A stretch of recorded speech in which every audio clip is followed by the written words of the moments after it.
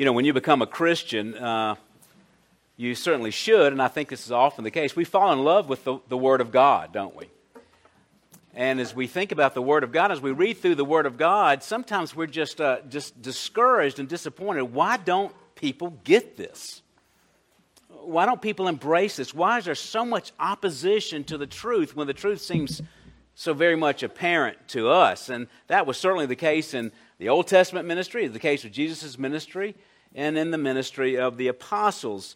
And as introduction to our verse today in 2 Corinthians 3:12 through 18, I want to look, first of all, though, as a passage in Luke 4:17 through 30, where Jesus has gone back to his hometown. And he's in the synagogue of his hometown, where he grew up, where everybody knew him, and he has opportunity to read the Word of God. So I'm going to pick up here with Luke chapter 4:17 through 30. And the book of the prophet Isaiah was handed to him, that is Jesus, and he opened the book and found the place where it was written, "The Spirit of the Lord is upon me, because he anointed me to preach the gospel to the poor.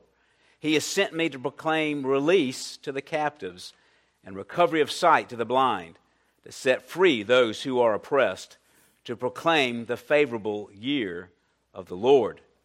And he closed the book and gave it back to the attendant and sat down. And the eyes of all the synagogue were fixed on him. And he began to say to them, "Today this scripture has been fulfilled in your hearing." And all were speaking well of him, and wondering at the gracious words which were falling from his lips. And they were saying, "Is this not Joseph's son?" And he said to them, "No doubt you will quote the proverb to me, 'Physician, heal yourself. Whatever we heard was done in Capernaum, do here in our hometown as well." And he said, "Truly I say to you, no prophet is welcome in his own hometown. But I say to you in truth, there were many widows in Israel in the days of Elijah, when the sky was shut up for 3 years and 6 months, when a great famine came over all the land. Yet Elijah was sent to none of them, but only to Zarephath, to the land of Sidon, to the woman who was a widow. And there were many lepers in Israel at the time of Elisha, the prophet, and none of them was cleansed, but only Naaman the Syrian. And all the people in the synagogue were filled with rage as they heard these things. And they got up and drove out to the city and led him to the brow of the hill on which their city had been built, in order to throw him down the cliff. But passing through their midst, he went his way. One of the things we see here is the transition. Within, it seems like, at least with the text that we have here, within a matter of minutes, people were praising Jesus about what he was saying, about the truth of the Scriptures. They were affirming what he read, but then he started meddling. Then he started talking to them, and he started to reprove them for the rejection of truth. And of course, as the text says, they said, "That's wonderful. We really want to be rejected, and we want to be convicted about our sin. Please keep it up." No, that's not what they said. They wanted to kill him, right? You know, that's just the story of mankind, isn't it? And we're going to look at that today in Paul's passage as he compares the ministry of Moses with a stiff-necked people with the ministry that came through the Holy Spirit and the liberty that came through that Holy Spirit. And as we do so, we're going to look at the deficiencies of the Old Covenant in verses 12 through 15 of 2 Corinthians chapter 3, and the effects of the New Covenant, verses 16 through 18. Let's go to the Lord in prayer. Father, we turn to you in faith. We thank you so much for the blessings of being people who live under the New Covenant. We marvel at those Old Testament saints who were just who had to look to the future. They had to look and put their faith in a Messiah yet unborn, and a covenant this was spoken of but not yet revealed. And they did not have the advantages that we have in terms of having the Bible and the church institutions and the Holy Spirit and all those things. Let us marvel at their faith. And Lord, let us just turn to you in gratitude. And I pray, God, that as we look at your holy word this morning, as we just go to school on the Apostle Paul, as he makes a comparison between his ministry and the ministry of Moses, with grateful hearts, we would just be able to praise the Lord God for living a life of faith under the new covenant. Bless us now, we pray, in Christ's name. Amen. Again, we're going to look at just really two sections here on 2 Corinthians chapter 3, verses 12 through 18, and we're going to begin with the deficiencies of the Old Covenant, verses 12 through 15. You might find your insert, your home group helps insert of benefit to you there to kind of follow along with us as we go through here. I'm going to read verses 12 through 15 as we look at the deficiencies of the Old Covenant. God says, the Apostle Paul writes, "Therefore, having such a hope, we use great boldness in our speech, and are not like Moses, who used to put a veil over his face, so that the sons of Israel would not look intently at the end of what was fading away. But their minds were hardened, for until this very day, at the reading of the Old Covenant, the same veil remains unlifted, because it is removed in Christ. But to this day, whenever Moses is read, a veil lies over their heart." So we begin here with a therefore. What's the therefore? Therefore is a transitional statement from our previous passage that we looked at a couple of weeks ago. Paul's argument of the superiority of the new covenant and in particular his ministry. Remember, Paul is having to defend his ministry against probably people with a Judaizing bent who were basically saying, yeah, Jesus is great, but to really experience being a Christian, you got to become a Jew first. So they started bringing in all these ceremonies and pressing people on kosher eating and things like that. And we're really basically trying to, in a sense, steal the liberty of the early Christians back then. So he makes this transitional statement here comparing the superiority of his ministry over that of the ministry of Moses, because his ministry is a ministry of the new covenant. Moses was under the old covenant. And he focuses on both of these deficiencies of the Old Covenant and the effects of the New Covenant as we go through this text here. But one of the things about the Old Covenant, I mean, again, there's nothing wrong with the covenant. There is nothing wrong with Moses. The problem is you, or at least the church at that time. The problem is the people. They were just so stiff-necked that they just consistently rebelled against God, right? I mean, as we're going through Sunday school, we've been going through, we started in Genesis, we're now in 1 Samuel. We just see the story after story after story. The inability or the seeming desire for the people to really obey in that. And this is what Paul is trying to point out. Why would you go back to that? How about we do this? How about you read the book of Judges and see if that's really what you want to go back to? So basically, in contrast, we have the Old Covenant. They were really did not have provision of hope and forgiveness, because you have this constant sacrifices that had to be repeated over and over and over again. But hope comes. He says this, having such a hope, we use great boldness of speech. Folks, that's something we have. Do not let your depression, do not let your anxiety rob you of that hope. That is what the devil wants you to do. Our hope is not in success. Our hope is not in being handsome in appearance. Our hope is not in relationships. Our hope is in the Lord. And we're so used to that, we take it for granted. And Paul is reminding us of the hope that comes from the new covenant. The new covenant is the final covenant. There's not going to be a newer covenant. This is it. This is the end of God's plan until He comes back. So let's enjoy it. Let's enjoy the hope that God has given us here. This is the final solution. The new covenant comes from God. It must be true. It comes from God, so it must be good. It comes from God, so it must be holy. I think about, we can tend to sometimes judge the Old Testament saints for their disobedience, but I want you to place yourself in their sandals, if you will, for a little while. Let's assume that right before the coming of Christ, during that intertestamental period, the temple has been rebuilt from the folks who came back from the captivity. And you're a devout Jew, and you travel to Jerusalem 3 times a year for pilgrimage, and you take a sacrifice, and you've been coming since you were a little child. And as a little child, you weren't allowed to go into the court of the men. You had to kind of stay out with the court of the women.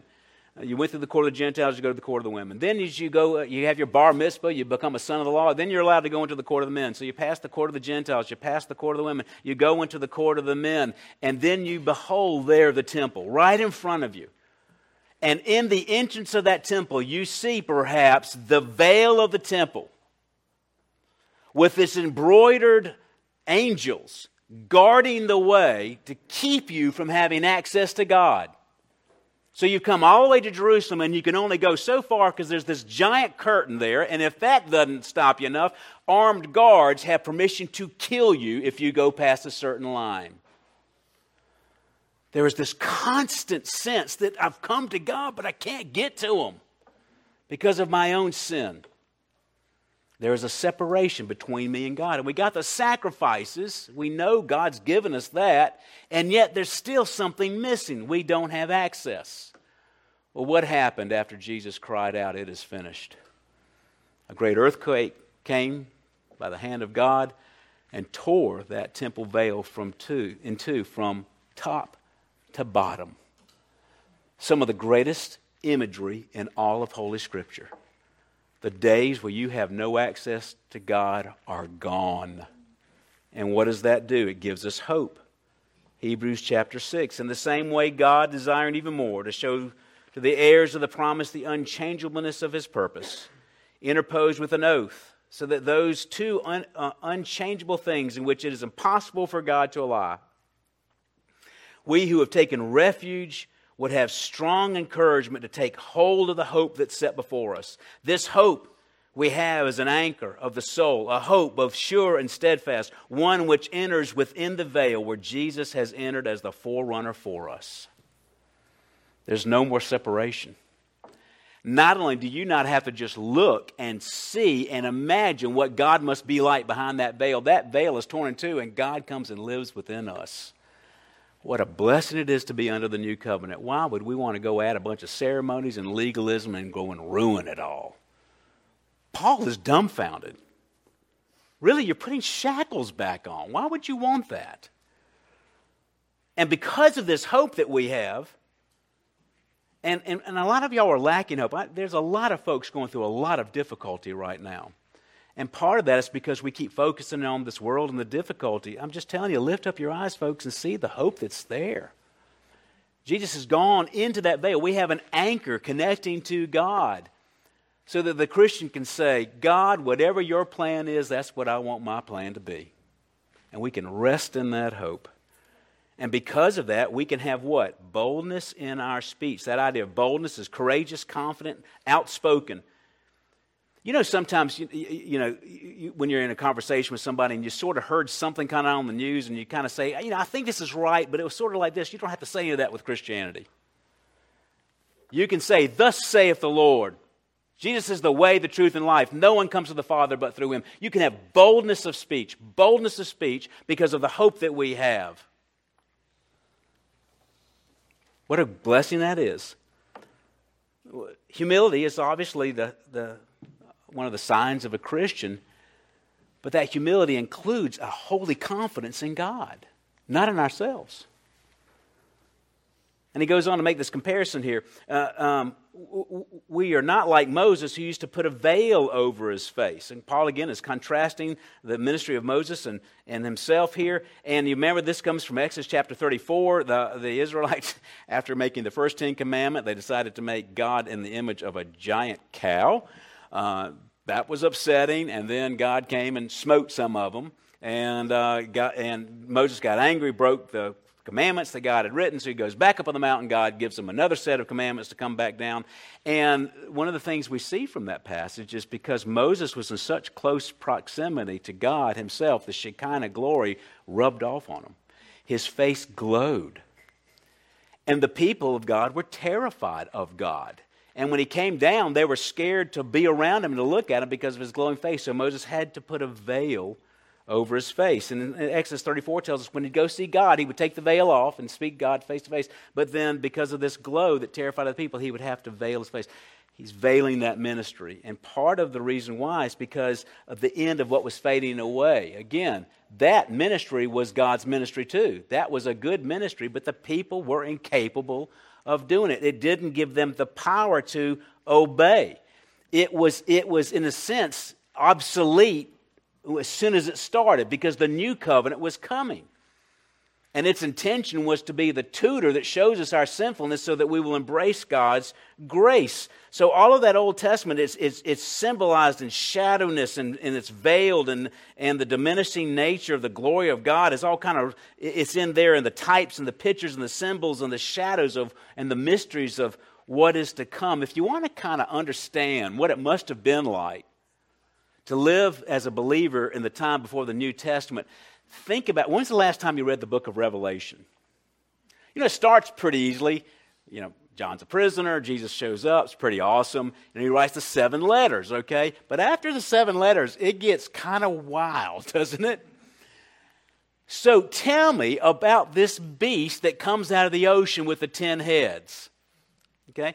We don't speak so boldly about that, do we? Because we don't know what that is. That's kind of what it must have been like to be under the Old Testament. We know it's God, we know there's symbolism and everything, but we're not quite really sure. And I'll be honest with you, I'm going to, in 4 years, maybe 3 years, I'm going to preach through the book of Revelation. If he hadn't come back by that time, kind of hoping he will.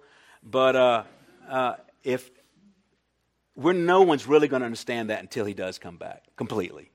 There's just mystery there. Can we be honest enough to say there's mystery? That's the way it was for the whole Old Testament. What in the world are they talking about?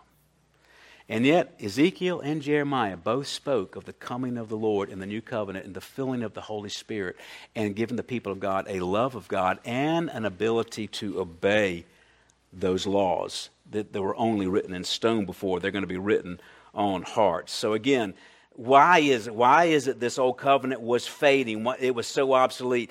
He gives us the answer here. It's not Moses' fault. It's not the old covenant's fault. It's because their minds were hardened. Their minds were hardened. That's another way of saying they were just stubborn. This wasn't so much an ignorance thing. It was just a willfulness thing. When Jesus read from the Old Testament and he quoted what happened in the Old Testament stories with Elijah and Elijah, there was no excuse for ignorance right there. They knew those stories. What they didn't like is that he applied it to them. Here I am, Messiah, coming to my own hometown, and you will reject me. Why are you saying those mean things about for us? Let's go kill him. You're sort of proving the point, by the way. Right? Stubbornness. This was the characteristic of the people. Stephen, remember Stephen, the first martyr? We are looking for new officers for the church right now. Perhaps mentioning that Stephen, the deacon, was the first martyr is probably bad timing. But really, what believer doesn't really want to go out as a martyr? Stephen, as he's finishing up his amazing summary, this is a lot of times the first summary of the Old Testament that a lot of new believers get as they go through the book of Acts. He's gone through and he's talked about the stubbornness of the people of God, and he closes out his amazing sermon there, surrounded by people with rocks in their hands, right? And the Apostle Paul, Saul of Tarsus, becomes the Apostle Paul. Later on. Acts chapter 7, Stephen's closing up. You men! Think of the boldness here. The boldness of Stephen, surrounded by these people who wanted to kill him. You men, you can see that finger going out. You men who are stiff-necked and uncircumcised in heart, and ears are always resisting the Holy Spirit, you are doing just as your fathers did. Which one of the prophets did your fathers not persecute? They killed those who had previously announced the coming of the righteous one, whose betrayers and murderers you have now become, and you who received the law as ordained by angels, yet did not keep it. Again, they said, well, he's right. We have really blown it here. Let's become Christians. Okay, that's not how it happened. They kill him with rocks, proving his point. And Paul talks about the same thing. He saw this all the time. Paul was covered with scars. I don't know what that guy looked like. He probably didn't go to the beach much. Well, unless he washed up on shore from one of his 3 shipwrecks. For until this very day, at the reading of the Old Covenant, the same veil remains unlifted. Sabbath reading after Sabbath reading. All of the amazing advantages given to those people from God, And it just made their heart harder. Harder. Again, Jesus speaks of this in John 5. You search the Scriptures because you think that in them you will have eternal life. And these testify about me. And you were unwilling to come to me so that you may have life. Do not think that I will accuse you before the Father. The one who accuses you is who? Moses, in whom you've set your hope. For if you believe Moses, you would believe me, for he wrote about me. But if you do not believe his writings, how will you believe my words? Well, that's because they're veiled. Their stubbornness has created a veil. They don't see God's will. They don't understand God's word. They don't understand his redemptive plan. They grab onto the low-hanging fruit, the law stuff, and they neglect the faith and the hope and the love stuff. And to this very heart, their hearts are hard. Paul laments this. He wishes he could die and go to hell instead of the people of God dying and going to hell. And of course, Paul is overwhelmed with gratitude. He was a terrorist.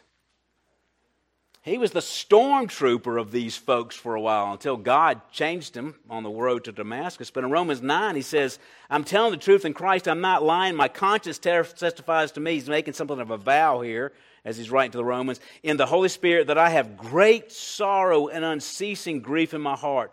For I wish that I could be accursed, separated from Christ for the sake of my brethren, my kinsmen according to the flesh. And now he starts reeling off the advantages of being a Jew. Who are Israelites, to whom belongs the adoption as sons, the glory of the covenants, the giving of the law, the temple service, and the promises. Whose are the fathers, and for whom is the Christ according to the flesh, who is over all, God blessed forever. Amen. You know, when they lost it all, 70 AD, the Romans came in and wiped it all out. There hasn't been a Jewish sacrifice in 2,000 years. Y'all, that's the price of ingratitude. That's the price of losing hope.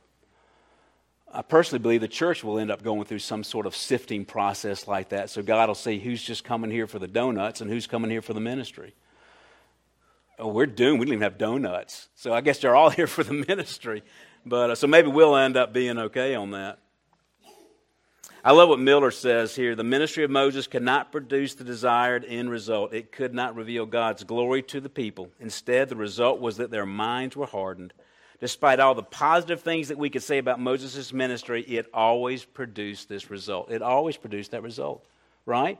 From Genesis to Malachi, you just see this constant sense of lack of hope, of stubbornness, of rebellion. Well, now let's look at that's the bad news, all right? So let's look at the effects of the new covenant, the good news in verses 16 through 18, and we're going to look at 5 aspects of the effects of the new covenant here. But whenever a person turns to the Lord, the veil is taken away.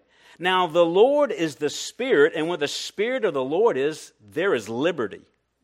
But we all, with unveiled face, beholding as in a mirror the glory of the Lord, were being transformed into the same image from glory to glory, just as from the Lord, the Spirit. So one of the first effects of the new covenant we see here is salvation, right? Whenever a person turns to the Lord, the veil is taken away. Only in Jesus is the veil taken away. You don't get it off with good works. You don't get it off with ceremony. You don't get it off with sentimentality. You get it off because you're converted by Jesus. It's really it's a Pauline kind of experience. You may not have actual scales coming off your eyes like Paul did, but it's kind of the same way. Those of you who got converted later in life, you know that, right? You remember those days. It's like a blind man they can see, and yet so many people who claim to be seers are actually blind. John chapter 9, after the healing of the man born blind, Jesus said, "For judgment I came to this world, that those who do not see may see, and those who see may become blind." Those of the Pharisees who were with him heard these things and said to him, "We are not blind too, are we?" Jesus said to them, "If you were blind, you would have no sin, but since you say, we see, your sin remains." You know, I can remember back in the days when I was at Clemson. I mean, I just didn't go to church. I hadn't gone to church in years, and I had a respect, I think, for God and Christianity, but I just I didn't understand it, didn't connect the dots, never did get the substitutionary atonement thing. I don't know why. That's a great doctrine. I'm sorry I called it a thing. You know what I mean. And yet, I was in Bible study with a chaplain in our fraternity who grew up in the church. And it's funny, about the same time I got converted and the scales came off my eyes, he became apostate and proved himself not to be a believer at all. He was the one, he led a Bible study. He claimed to be a seer. I realized I was blind. Don't take it for granted. Don't be presumptive. Some of you need to get saved today. You need to cry out for mercy. It says here, now the Lord is Spirit. The idea of Lord could be Father or Son. It's probably the Son, Christ, considering the context here. And here's kind of looking at parallels. So Moses' experience of going to the tent of meeting and meeting with the Lord face to face is like Paul being filled with the Spirit and preaching of the Spirit. By the way, this is one of those places in your Bible you might want to put a little triangle, because here's one of the wonderful teachings of the Trinity. You know, you'll have people, the Trinity is never mentioned in the Bible. Well, you just look at all those triangles over the years. Here's Trinity, right? Jesus is equal to God. Spirit's equal to God. So Jesus is equal to Spirit. So here you got the Lord is Spirit here. Now we see here the next one, a freedom comes. A freedom comes for those who are converted. When the Spirit of the Lord is, there is liberty. There is liberty. The veil is over. There is access to God, and we have freedom. Now, I'll be honest with you. Sometimes people are afraid to preach this because they think people are going to just take it as a license to sin. There's liberty. I'm saved. I can do whatever I want. Not a real believer. Not a real believer. Too many people, the idea of freedom means freedom to do whatever they want to do, to sin without challenge. But biblical freedom is the freedom to do what God wants you to do, a power to obey that you've never experienced before. We have been blessed with the liberty to obey, not to disobey. You know, here's the other thing, too. One reason why you come to Jesus is your sins have worn you out. You're just tired of them. They feel good, they look good, they taste good at the moment, but they always bring about death. They always bring about death. The reason why you come to Jesus is you want to get rid of them. You don't want to go create more. Right? So there's a liberty that comes here. The shackles are broken off. And again, this is important because we're born legalists. If you don't believe that, look at every other religion in the world. It's lists of do's and don'ts and rules and regulations. I didn't want to become a Christian because I thought that's what Christianity was, a list of do's and don'ts. And I usually didn't feel so good on Sunday morning, to be honest with you. I just didn't want anything to do with a list of do's and don'ts and everything. And yet there was something there that kept pulling me in because I was tired of being the way I was. And a lot of y'all have that same kind of experience. But it's interesting to see this idea. I think one of the things that really helps me to realize the liberty we have as Christians. And I'm talking about Bible-believing Christians. Is to see the practices of other faiths that don't have that liberty. And one of the best places to see that is, interestingly enough, Jerusalem. You go to Jerusalem, you go to the Temple Mount, and you see the legalism of Islam and the legalism of the Orthodox Jews.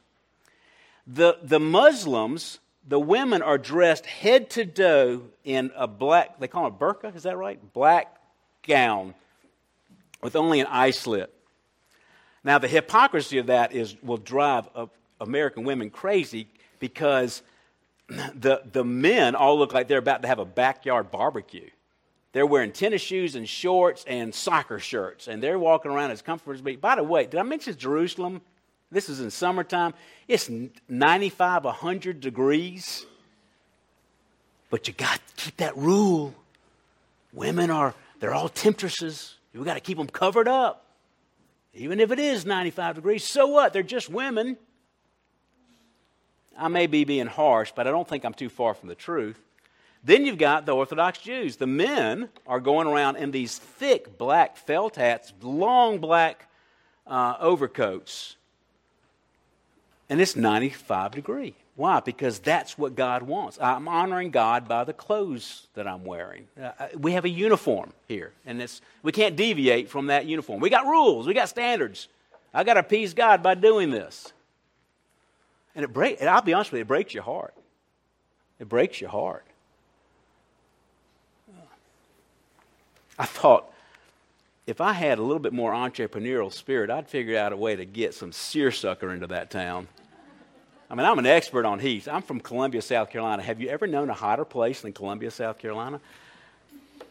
Seersucker's the answer. So one of y'all is going to go start it. David Worthing's going to go start a seersucker store in Jerusalem for all of you entrepreneurs. But what you do is you leave that situation and you think, praise God for the liberty that comes to being a Christian. We're saved by grace, not by the works of the law. We don't have a uniform. And he goes on to say, but we with an unveiled face, the we here, Paul's including himself, this is believers here that have an unveiled face. The veil has been removed. He mentions this several times. But it was also the case, and you've got to be careful when we start talking about this, the principle of Moses here, you got to be careful here. One of my concerns about the view of Scripture known as dispensationalism is that they will often say there's a different plan for the Jew than there is for a Christian. That's just not a New Testament principle. That is a very foreign principle to the Apostle Paul here. And because one of the things, if you go to the book of Hebrews, you know what you're going to find out? The Old Testament Jew was saved the same way that the New Testament Christian is saved, by God's grace, through the agency of faith. For instance, you go to Hebrews chapter 11, and it says here, chapter starts off, verse 1, now the faith is the assurance of things hoped for and the conviction of things not seen. For by it men of old, who's the men of old? Well, he includes Samson, which really encourages me, because that guy was a doofus. He's in heaven right now. Did y'all know that? Moses, Elijah, Elisha, these great heroes, Samuel, David, okay? These were saved, basically they gained approval. And then he goes on and lists all these heroes. Then he closes Hebrews chapter 11. And all these having gained approval by their works, having gained approval by their ceremony, having gained approval by their genetic code, no, all these having gained approval by their faith, did not receive what was promised because God had provided something better for us so that apart from us, they would not be made perfect. There was just nothing in the Old Testament that energized obedience as opposed to us. One commentator went so far as to say that the Old Covenant was a jailer in a sense, that locked up sinners with just this awareness of sin, but without the ability and the Spirit within to be able to overcome it. Now, God still forgave, and as people were looking to the coming of Messiah and looking of the perfect redemption that we get to look past. But I thought, when he said jailer, I thought of that wonderful illustration of the Philippian jailer, remember?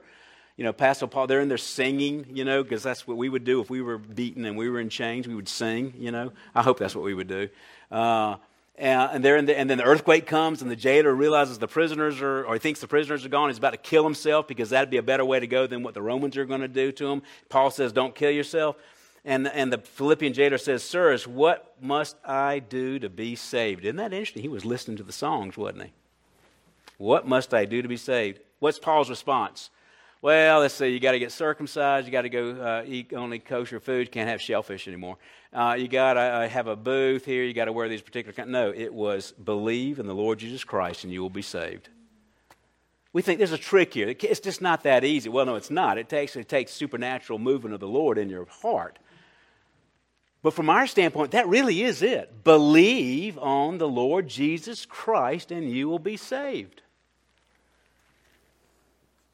Then you see insight is one of the other things that comes to us from the Old. Behold as a mirror the glory of the Lord. And remember, mirrors back then weren't like our perfect mirrors with glass and silver and all that. They were actually polished tin. You ever any hikers or Boy Scouts here? It's the kind of mirror you would take. You take it to look at yourself when you're brushing your teeth when you're a Boy Scout. You're hoping the reason it's there so that you can signal a helicopter for the rescue because you've just killed a bear. And that never happens. It's always just for brushing your teeth. But anyway, it's polished metal. So when you've ever looked at one of these polished metal mirrors, it's kind of fuzzy, right? You see actually in it dimly, right? So you see in a mirror dimly the glory of the Lord. So Moses' face was glorious. The glory that we have as far surpasses that, yet we don't see it completely. We see it in a mirror dimly. And yet it does give us some insight. We are beholding in the mirror the glory of the Lord. It goes back to Proverbs 9, right? The fear of the Lord is the beginning of wisdom.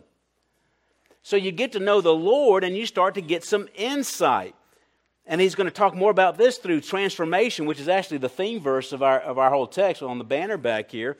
But go to the other text that talks about transformation, Romans chapter 12, verses 1 through 2. Therefore, I urge you, brethren, by the mercies of God, to present your bodies a living and holy sacrifice.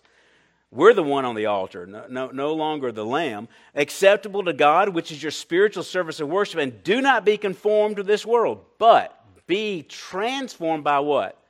The renewing of your mind. Don't be one of those lazy Christians who said, I don't care about doctrine, just give me Jesus. You need to care about doctrine. You need to transform your mind. Read your Bible. Go to Bible studies. Read good Christian books. We really need all the help we can get because our mind is so fallen, right?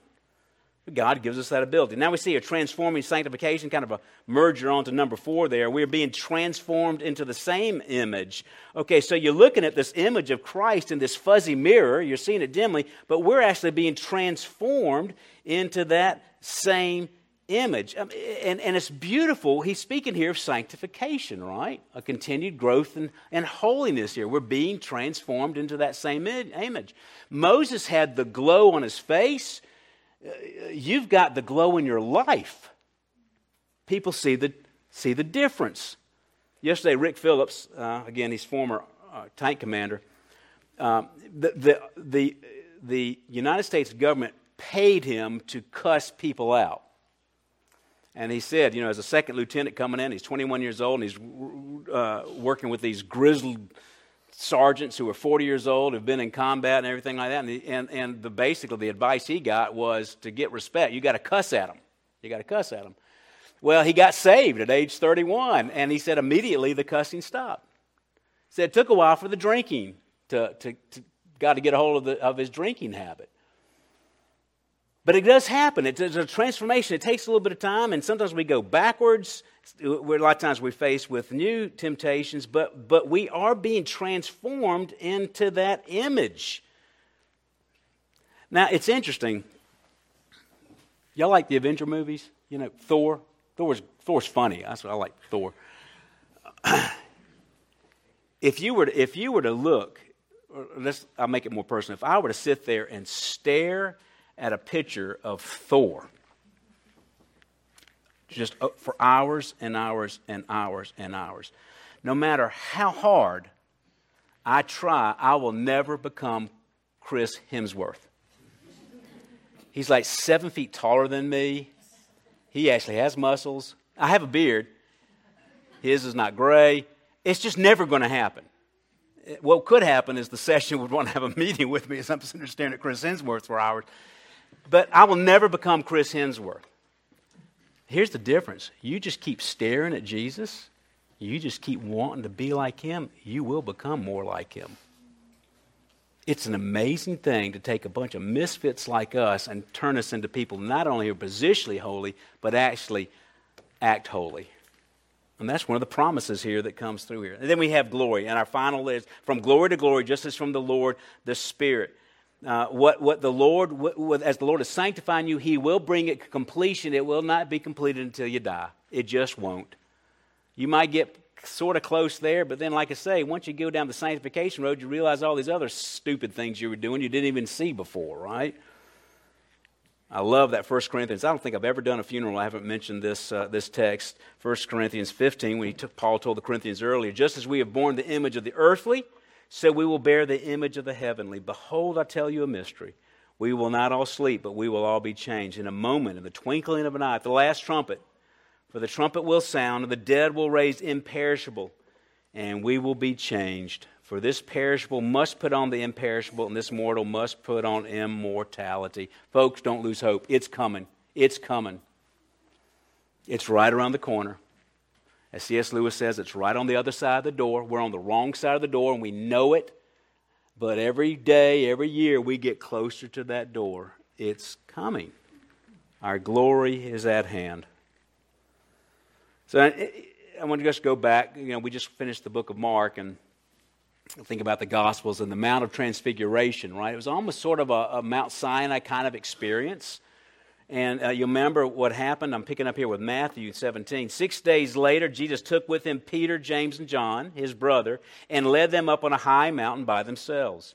And he was, that is Jesus, was transfigured before them. His face shone like the sun. His garments became white as light. And behold, Moses and Elijah appeared to them, talking with him. Notice this. I'm going to make an argument on silence, but I think it's a pretty good one. Only Jesus was the one who shone. He was the one that shone. Moses didn't shine. Elijah didn't shine. Guess who else didn't shine? Peter, James, or John. They didn't shine. When Peter, James, and John came down off the mountain, they just had experience like Moses did. They came down off the mountain. They didn't have to put a veil over their face because the other apostles were scared. They were not shining. Why? Because God has so much better, something so much better than that for you. He's inside. He's inside. That same Spirit, that glow that was on Moses is in every one of the believers, even the least of us. Now, with that hope, how can we not speak boldly? Father, I pray that you would help us to accept these truths.